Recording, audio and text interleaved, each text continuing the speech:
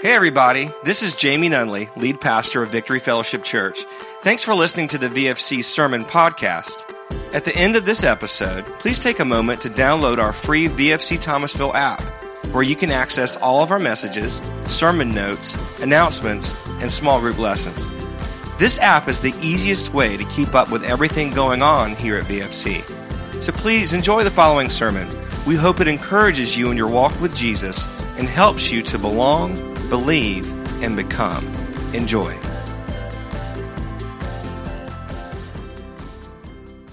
Right. Well, hey, I'm glad that you're here, and we are continuing our series, This Is My Story. This is our summer series, June and July, and so we're kicking off July. I have the honor of telling the story of a person from early church history. I'll explain all that in a little bit. I want to review, though. Your story, if you've got some stuff in your past that you're not proud of, the good news is your story is history. Your story is history. You've been forgiven. You've been washed clean by the blood of Jesus. Your sin is not more powerful than His blood. His blood is more powerful. And you've been cleansed. But now, once you've been cleansed, there's another step. It's not just the forgiving that God wants for you. It's the freedom that He wants for you. And part of that comes in telling your story. So your story is not just history. It can become His story. And this story that you have can become ministry for others. If you've got good parts of your story, it can become prophecy for others, where they get to experience the same good things that you have. It can be victory for you and for others. And so I just encourage you, look, the majority of people who attend VFC, we only have a handful that have been sharing their story this summer, but you don't have to have a microphone and a stage to share your story. You can do it around the water cooler at work. You can do it at lunch. You can do it as you're checking out at the grocery store. You can do it everywhere you go. You can even not use words, but through your actions, preach an amazing gospel to people by how you treat them, right? And so I encourage you, come on, tell your story. Tell your story. So this morning is a little different. I've never done this before. I've told stories of people from Scripture, and we go to the Scripture, and we talk about, that particular person.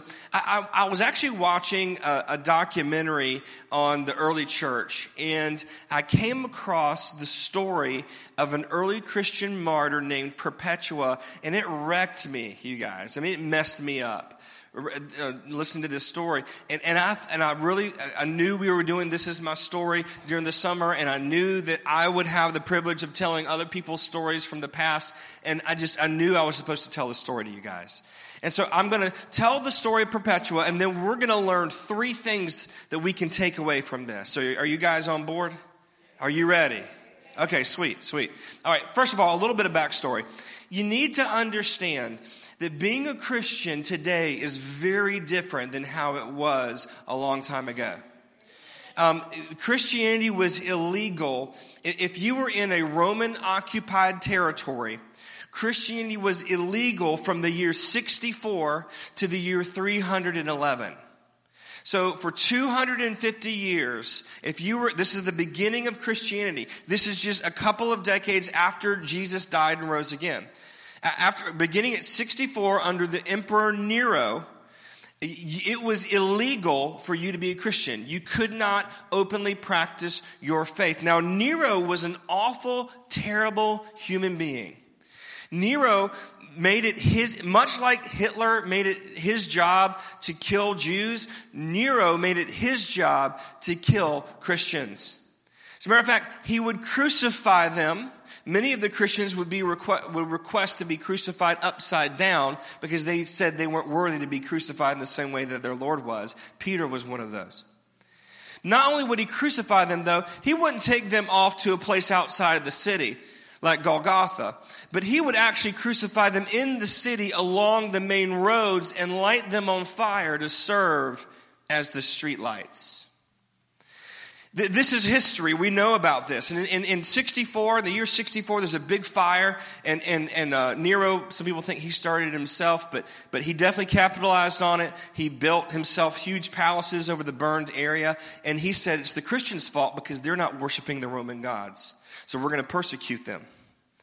And so this continued, and it kind of ebbed and flowed as different emperors were going on in the Roman Empire. And then finally, in the year 311, it was no longer illegal to be a Christian. The idea was that these Roman gods, and you probably remember, Zeus and Athena and all these different gods that you might have learned about in high school. These gods, they need to be sacrificed to, and the Christians wouldn't sacrifice to them. And they'd say, oh no, these gods are going to do bad things to us because the Christians aren't playing the game. So they would bring them up on different charges. I already shared with you one of the charges they would bring them up on was cannibalism because they received the body and blood of Jesus. The other one, and this is crazy, is they would bring them up on charges of incest because they called their spouses brother or sister. We still do that today, right? In church, we'll say, hey, here's brother so-and-so, here's sister so-and-so. And the church was known so much by love and honoring other people, which was such a foreign concept back then, that they would say, wait a minute, you're married and you called her sister? Into jail you go. Now, they knew it wasn't true. They knew it was a trumped-up charge, but that's exactly what they did in order to get them in jail. So these martyrs, these Christian martyrs, a martyr is someone that's willingly given their life for their faith. These Christian martyrs, there were a ton of martyrs in the early church. I mean, they willingly gave their life. They didn't fight. They said, no, just like Christ, I'm going to lay down my life. I'm not going to use power in order to fight. My power is going to be willingly laying down my life like Jesus did.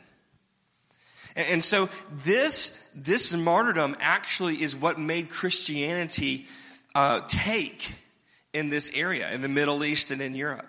It was this attitude, not let's gather all of our political people together and get our people in office and pass Christian laws. That didn't do it. It was people willingly laying their lives down that made Christianity work, that made Christianity flourish even under this crazy persecution. So that brings us to Perpetua. Perpetua, her name was Vibia Perpetua, and she's known as an early Christian martyr. The reason we know about Perpetua is because she kept a detailed diary. She actually wrote everything down. It's the year 203, okay, 203. The city is Carthage, which is in North Africa. It's right across the sea from Italy. And so Rome had captured North Africa. Carthage was the second largest city in the Roman Empire. Just bustling city, all kinds of great stuff. It had a very active Christian subculture, but it was illegal, so they kept underground. They met in houses, they met in homes. They spoke in secret code. Perpetua was 22 years old. She was married. She had just had a child and was still nursing. And she was of noble blood. Now, this is really important. Now, the good news of Jesus really makes a lot of sense to someone who's down and out and doesn't have anything going for them. For someone who's got everything going for them, sometimes they don't really see their need for a Savior, right? But Perpetua was of noble blood. What does that mean? That means that she was educated, and it means that she was wealthy. As a matter of fact, in her diary, she writes in her diary in Latin, but she speaks to others in Greek at one point. So she knows multiple languages. This is a smart girl. She's from a really good, well-known, reputable family. We don't know how she converted to Christianity. The text that she wrote doesn't tell us that. But it picks up when she's a brand new Christian. And back then, you became a Christian, you believed, and then you went through a series of classes to learn the tenets of the faith, and then afterwards you were baptized, which completed your conversion experience. Well, she had made the decision, and she was going through the classes. She had yet to be baptized. So it's the birthday of the current emperor, Septimus Severus, which is the most Harry Potter sounding name, Septimus Severus. But that was the name of the emperor at the time. So in honor of the emperor, okay, actually we don't know. Some people say it was his birthday. Some people say it was his son's birthday. Someone's birthday. So they had, just like the Roman Colosseum, they had a big amphitheater. Now imagine like a big college football stadium, okay? So you've got like a field in the middle, and you've got like seats all around, okay, like in a circle. So you're surrounded by people. So they would have their games. Now, you've heard of gladiators, right? The gladiators would fight to the death. This was their sport that they enjoyed. But they also used this arena as a way to punish wrongdoers. A way to punish wrongdoers. And so they would, if someone got caught doing something bad, they would put them in this arena and they would feed them to animals. And y'all have heard of this. I mean, this was their capital punishment. And everyone would be invited to watch this, and they would cheer them on, and yeah, you deserve this, and throw things at them, and boo them, and all that kind of stuff. And eventually, if the animals didn't get them, then the executioners would. So it's time for a party. And so Perpetua, her slave or servant, also had converted to Christianity. Her name was Felicity. And then others are all captured by the government. And they stand before the governor of the area. And he asks them to do a sacrifice to the Roman gods or be killed. So he asks them one by one, do a sacrifice. One by one, they say no. And then he asks them, are you a Christian? And one by one, they say yes. And he says, you are sentenced to death. Perpetua's father, who was evidently a pretty well-known person, was really angry at Perpetua.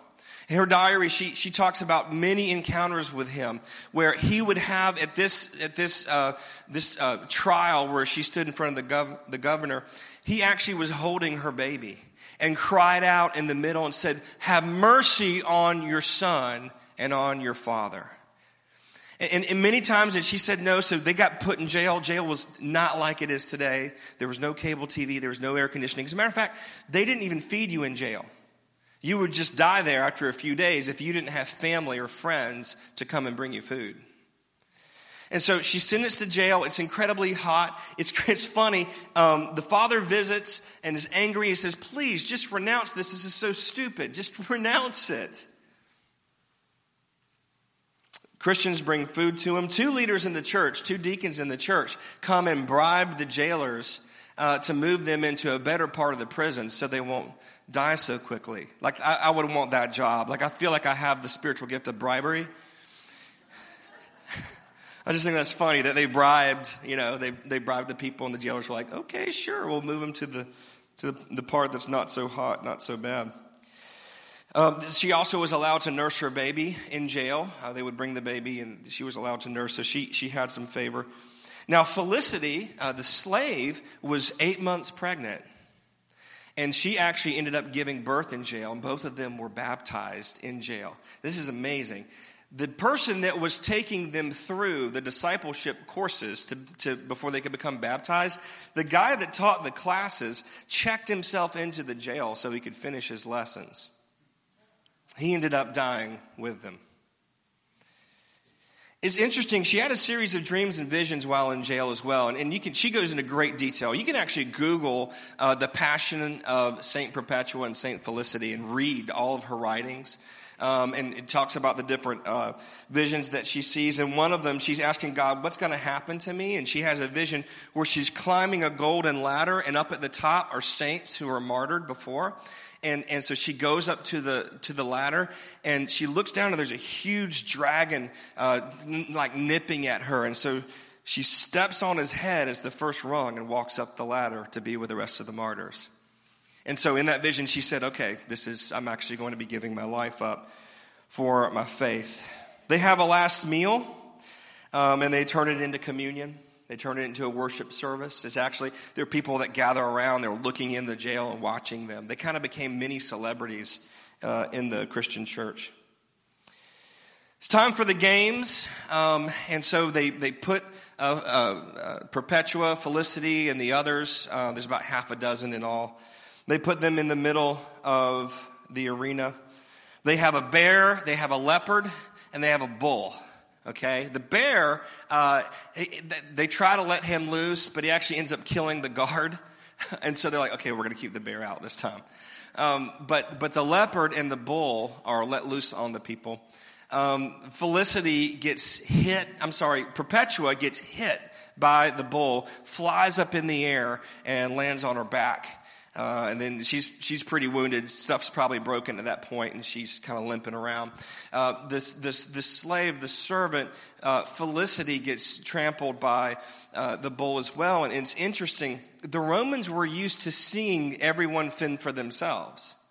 But what happened is Perpetua got up from her injury and went over and began to tend to her own servant. It blew everyone's mind. Like, why don't you just let the bull finish her off so that he won't come after you? But she tended to her own servant, who was supposed to be less than, who was supposed to be not equal. Finally, the leopard bites one of the people, and it's not going well for them. But none of them are fully dead. So they're trotted up to the very middle of the field, and the executioner is going to finish them off one by one. He is about to slit their throats. They hug each other.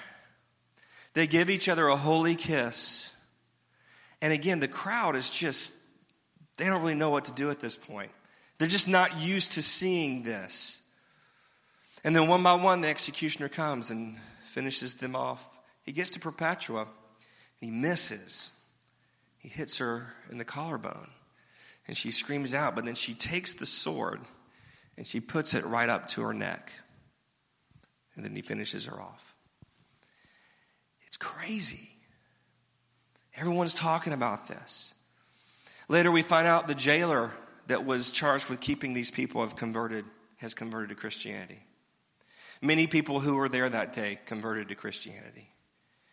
They saw not just a new way of thinking about the God or the gods.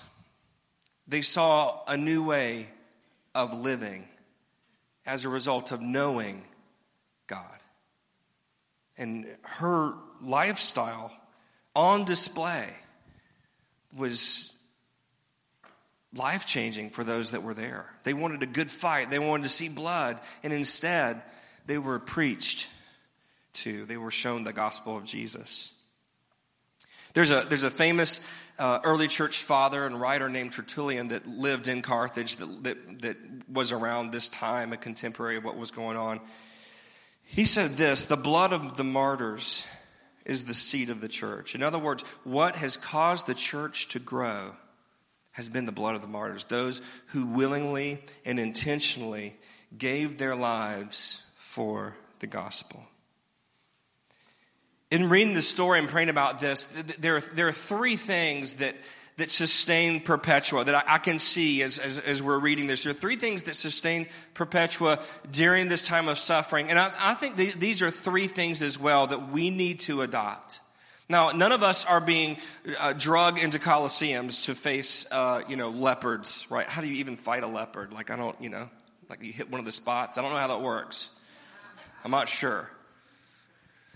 But that's not like what we're facing right now. But maybe you're facing, a coworker that's shaming you because of your faith and threatening you. You better not say anything about Jesus in my presence. Maybe you have a family member, or maybe you've got a child that's just driving you crazy, an adult child that's rejecting Jesus, and you just want to shake them. But that's not what's going to change their heart. Whatever you're going through, we're all going through some sort of trial, some sort of suffering, some sort of something. And I want you to see these three things that Perpetua used to make it through this. And I want us to apply it to our lives. Here's the first thing that sustained her. It was her identity in God. Her identity in God. By the way, the sermon notes are in the app. If you go to the app, you go to Sunday at VFC. You can look at the sermon notes and keep up. The first point is identity in God. Perpetua wasn't just a daughter, wasn't just a wife, wasn't just a mother, wasn't just a noblewoman, but she placed her priority. She allowed her identity to come from who Jesus said she was. Not through her socioeconomic standing or her race. Not through anything else, how much money she made, what people thought of her last name. None of that is where she placed her identity. She placed it in who Jesus said she was. At one point, she's talking with her father, and he's giving her a hard time. He's saying, please, just renounce Jesus publicly. You don't have to really mean it. Just say the words so you won't die, and then you can do good stuff. You can still believe, but come on, just don't orphan your son, right? Don't force me to watch your death. Come on, just say the words. She's quoted as saying this, Father, I said, do you see here, for example, this vase or pitcher or whatever it is? I see it, he said. Can it be named anything else than what it really is? I asked, and he said, no. So I also cannot be called anything else than what I am, a Christian. She stood firm. Her identity was in what Jesus said about her. 1 Peter chapter 2, verse 9. It says, but you are a chosen people. New King James says a chosen generation. You are royal priests, a holy nation, God's very own possession. As a result, you can show others the goodness of God, for he called you out of darkness into his wonderful light. As a result, okay, do you want to show others the goodness of God? Then that's going to be as the result of understanding that you are a chosen generation, a royal priesthood, a holy nation, his own special people. King James says peculiar people. Some of y'all are pretty peculiar, aren't you? Amen. But knowing who you are, knowing whose you are, will allow you. It says now, as a result of knowing who you are, understanding who you are, you can show others the goodness of God.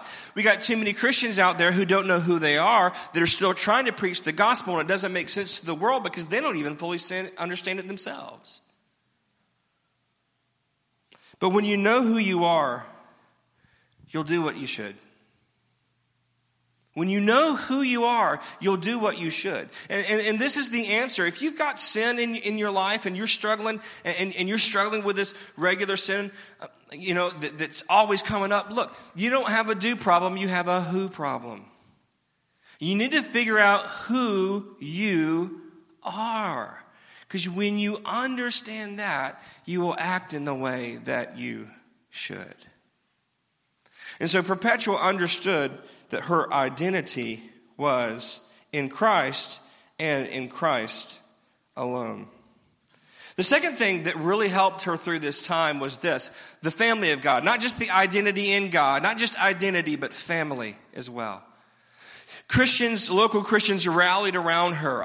The idea that the Bible study leader would check himself into jail, thereby condemning himself so that they could finish their lessons and be baptized, is amazing to me. The church rushed to the aid of these believers being persecuted, even helping beyond what their own blood family would do. As all the believers gave each other that final kiss before they were all martyred, it was this sense of togetherness and oneness. It wasn't every man for himself as had been seen so many times by the Romans. It was belonging to something bigger than themselves. These martyrs, they knew that they were part of something bigger than themselves. Galatians chapter 6, verse 2 says, bear one another's burdens and so fulfill the law of Christ. So fulfill the law of Christ. You want to make God happy? You want to make Jesus happy? You want to do what Jesus has asked you to do? Then you bear one another's burdens. Now, I understand. Sometimes it feels like, look, I got plenty to deal with on my own, right? I totally get that. I totally understand. But I'm telling you, you will not be truly happy until your life is lived for someone other than yourself. It's what we were created for. It's what you're hardwired for. That's why you see people. Have you ever seen the documentaries where someone wins the lottery and they blow it all and their life is worse off after winning the lottery than before they won it? Have you seen that? Now, if I were to ask you guys, I say, well, would that happen to you? Y'all would all be like, no. Every single one of you. No, that wouldn't happen to me. But statistics show that might not be the case. Why? Because we're hardwired not to receive, but to give. Now, of course, logically, you have to receive in order to give. You can't give what you don't have. But the purpose, the point, the reason isn't the receiving, it's the giving. It's the giving. And so we're called to bear one another's burdens. John chapter 13, verses 34 and 35, Jesus is talking to his disciples. He's summing up this whole Lord's Supper thing that they just had, that we practiced earlier with communion. He says, now I'm giving you a new commandment. Okay, you should really pay attention. Jesus, the Son of God, the most recent, best example of who God is saying, I'm giving you a new commandment. Almost as if to say, like, if you don't get anything else, get this. I'm giving you a new commandment. Love each other. Just as I have loved you, you should love each other. How did Jesus love us? He died for us. And then he says this, your love for one another will prove to the world that you're my disciples. Your love for one another. It's preaching the gospel. It's telling the truth of who God is. When you choose to lay your life down for another person, to give instead of to yourself but to someone else, you are choosing to be like Christ, and you're preaching the gospel, maybe without even using words. This is how we are to be the disciples of Jesus. How many times do we miss this? How many times do we think it's our well put together presentation or our bumper sticker or our Christian t-shirt or our Christian music or our stance against sin? Look, if you want to stand against sin, go for it. Just make sure that the first sin you stand against is your own. When I hear people talk, we're going to take a stand against sin, I usually find they're talking about someone else's sin. But the Apostle Paul says, hey, I'm the chief of sinners, man. You want to talk about sin? Let's talk about mine. Maybe we can get to yours, but I need to let you know that without Jesus, I am nothing. That's evangelism. That's preaching the gospel. So not just was it her identity, not just was it family, but it's also intimacy.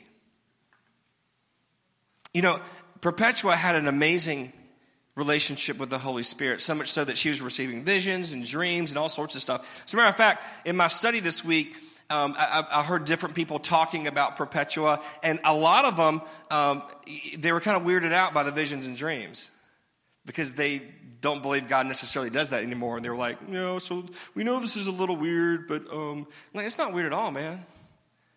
It's called relationship with a living God. Why would a living God not talk to you? That makes no sense. Of course, the living God is talking to us, and he'll use any means necessary. And sometimes that's supernatural means, right?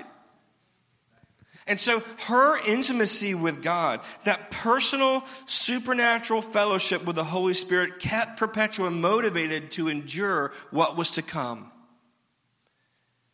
The Lord had called her to martyrdom, but he was not going to leave her alone in this. 1 Corinthians 2:9-10 says, eye has not seen, nor is ear heard, nor has entered in the heart of man the things which God has prepared for those who love him, but God has revealed them to us through his Spirit. It's not by your eyes, not by your ear. It's not by human reasoning and understanding that you can know the will of God, but you can know the will of God. It's by his Spirit. For the Spirit searches all things, yes, the deep things of God. How many of you want to know the deep things of God? Heck yeah, that's awesome. All right, guess where that's found? In relationship with his Spirit. That's where it's found. John 14:16, Jesus is talking. Again, this is part of his last discussion with his disciples. He says, I will ask the Father, and he will give you another helper. Helpers, capital S, capital H. He's talking about the Holy Spirit. To be with you forever. The role of the Holy Spirit, he teaches us, he guides us, but he also is here to be with you for relationship. How long will he be with you? Forever. That's faithful, right? And so intimacy with God, look, whatever you're going through, the family of God, right, is important for you. Right? It's super important that we embrace the family of God to help us through. Your identity in God is going to be really important. But intimacy with God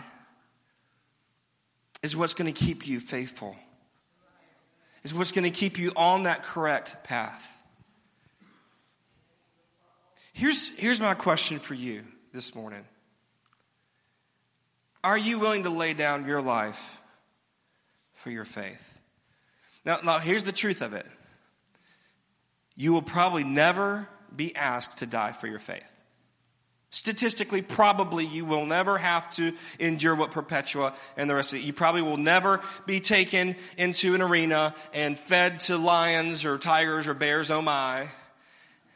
Or have to proclaim Jesus or deny Jesus under penalty of death. You'll probably never deal with that.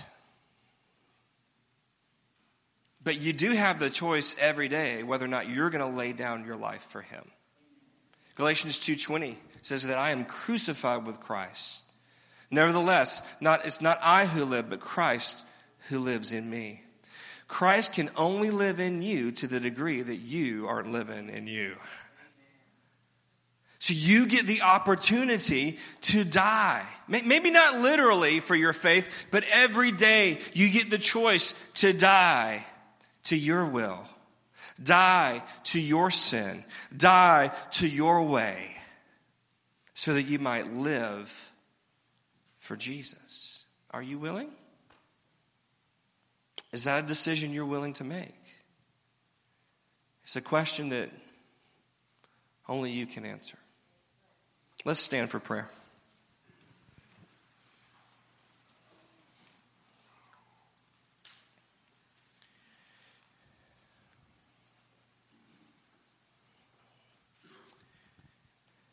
I encourage you, next week, you'll get to hear a story from my mom. Some of you have heard her story. Most of you have only heard pieces, and I encourage you, it's an amazing story. Oftentimes, you look at people, mom and dad founded the church 20-something years ago, and you look at someone in ministry and you think, well, they must have had it all together their whole life and come from a great background. Nah, it's not true. And so I encourage you, mom's story will be next week. It's going to be powerful. It's going to be really good. I want you, if you will, close your eyes. I always like to internalize this. I know this is a little heavy, but come on, I'm not asking you to be sacrificed for your faith. I'm just telling you the story of someone that was. But come on, ask yourself, am I willing to lay down my life for my faith? As Christian shared earlier, when she spoke, she laid down her plans. She had her life planned out already. And it was a good plan. There's nothing wrong with that plan, except that it wasn't God. What about you? Are you willing to lay down your life for your faith? If you will, I'd love to lead you in a prayer where you make this commitment to the Lord. And don't make it hastily. Look, if you're not ready to make this kind of commitment, then don't say the words. But I encourage you, this could be one of those moments for you where you can always point back and say, this was the moment where I told God yes. I'm not talking about salvation. If you've never been saved, you never come to Christ before, you need to do that as well. But I'm talking about lordship, where you'll go where he says go and do what he says to do. So if you will, repeat this after me. Say, Lord Jesus, thank you for saving me. And thank you for the early church that spread your word by giving up their lives. I'm thankful that you're probably not calling me to die for my faith literally. But I choose to die to myself today. I die to my plans and embrace your plans. I die to my sin and embrace your righteousness. My life is not my own. I belong to you. And in this life, I embrace your identity. I embrace family. and I embrace intimacy so that I can walk through this life with victory. I'll go where you say to go, and I'll do what you say to do. In Jesus' name, amen. Amen. Awesome. Tiff, will you close us? Hey, once again, thanks for listening to the VFC podcast. If you live in the Thomasville area, we would love for you to connect with us in person. For more information about our weekly gatherings, including service times and directions, just visit us at vfcthomasville.org.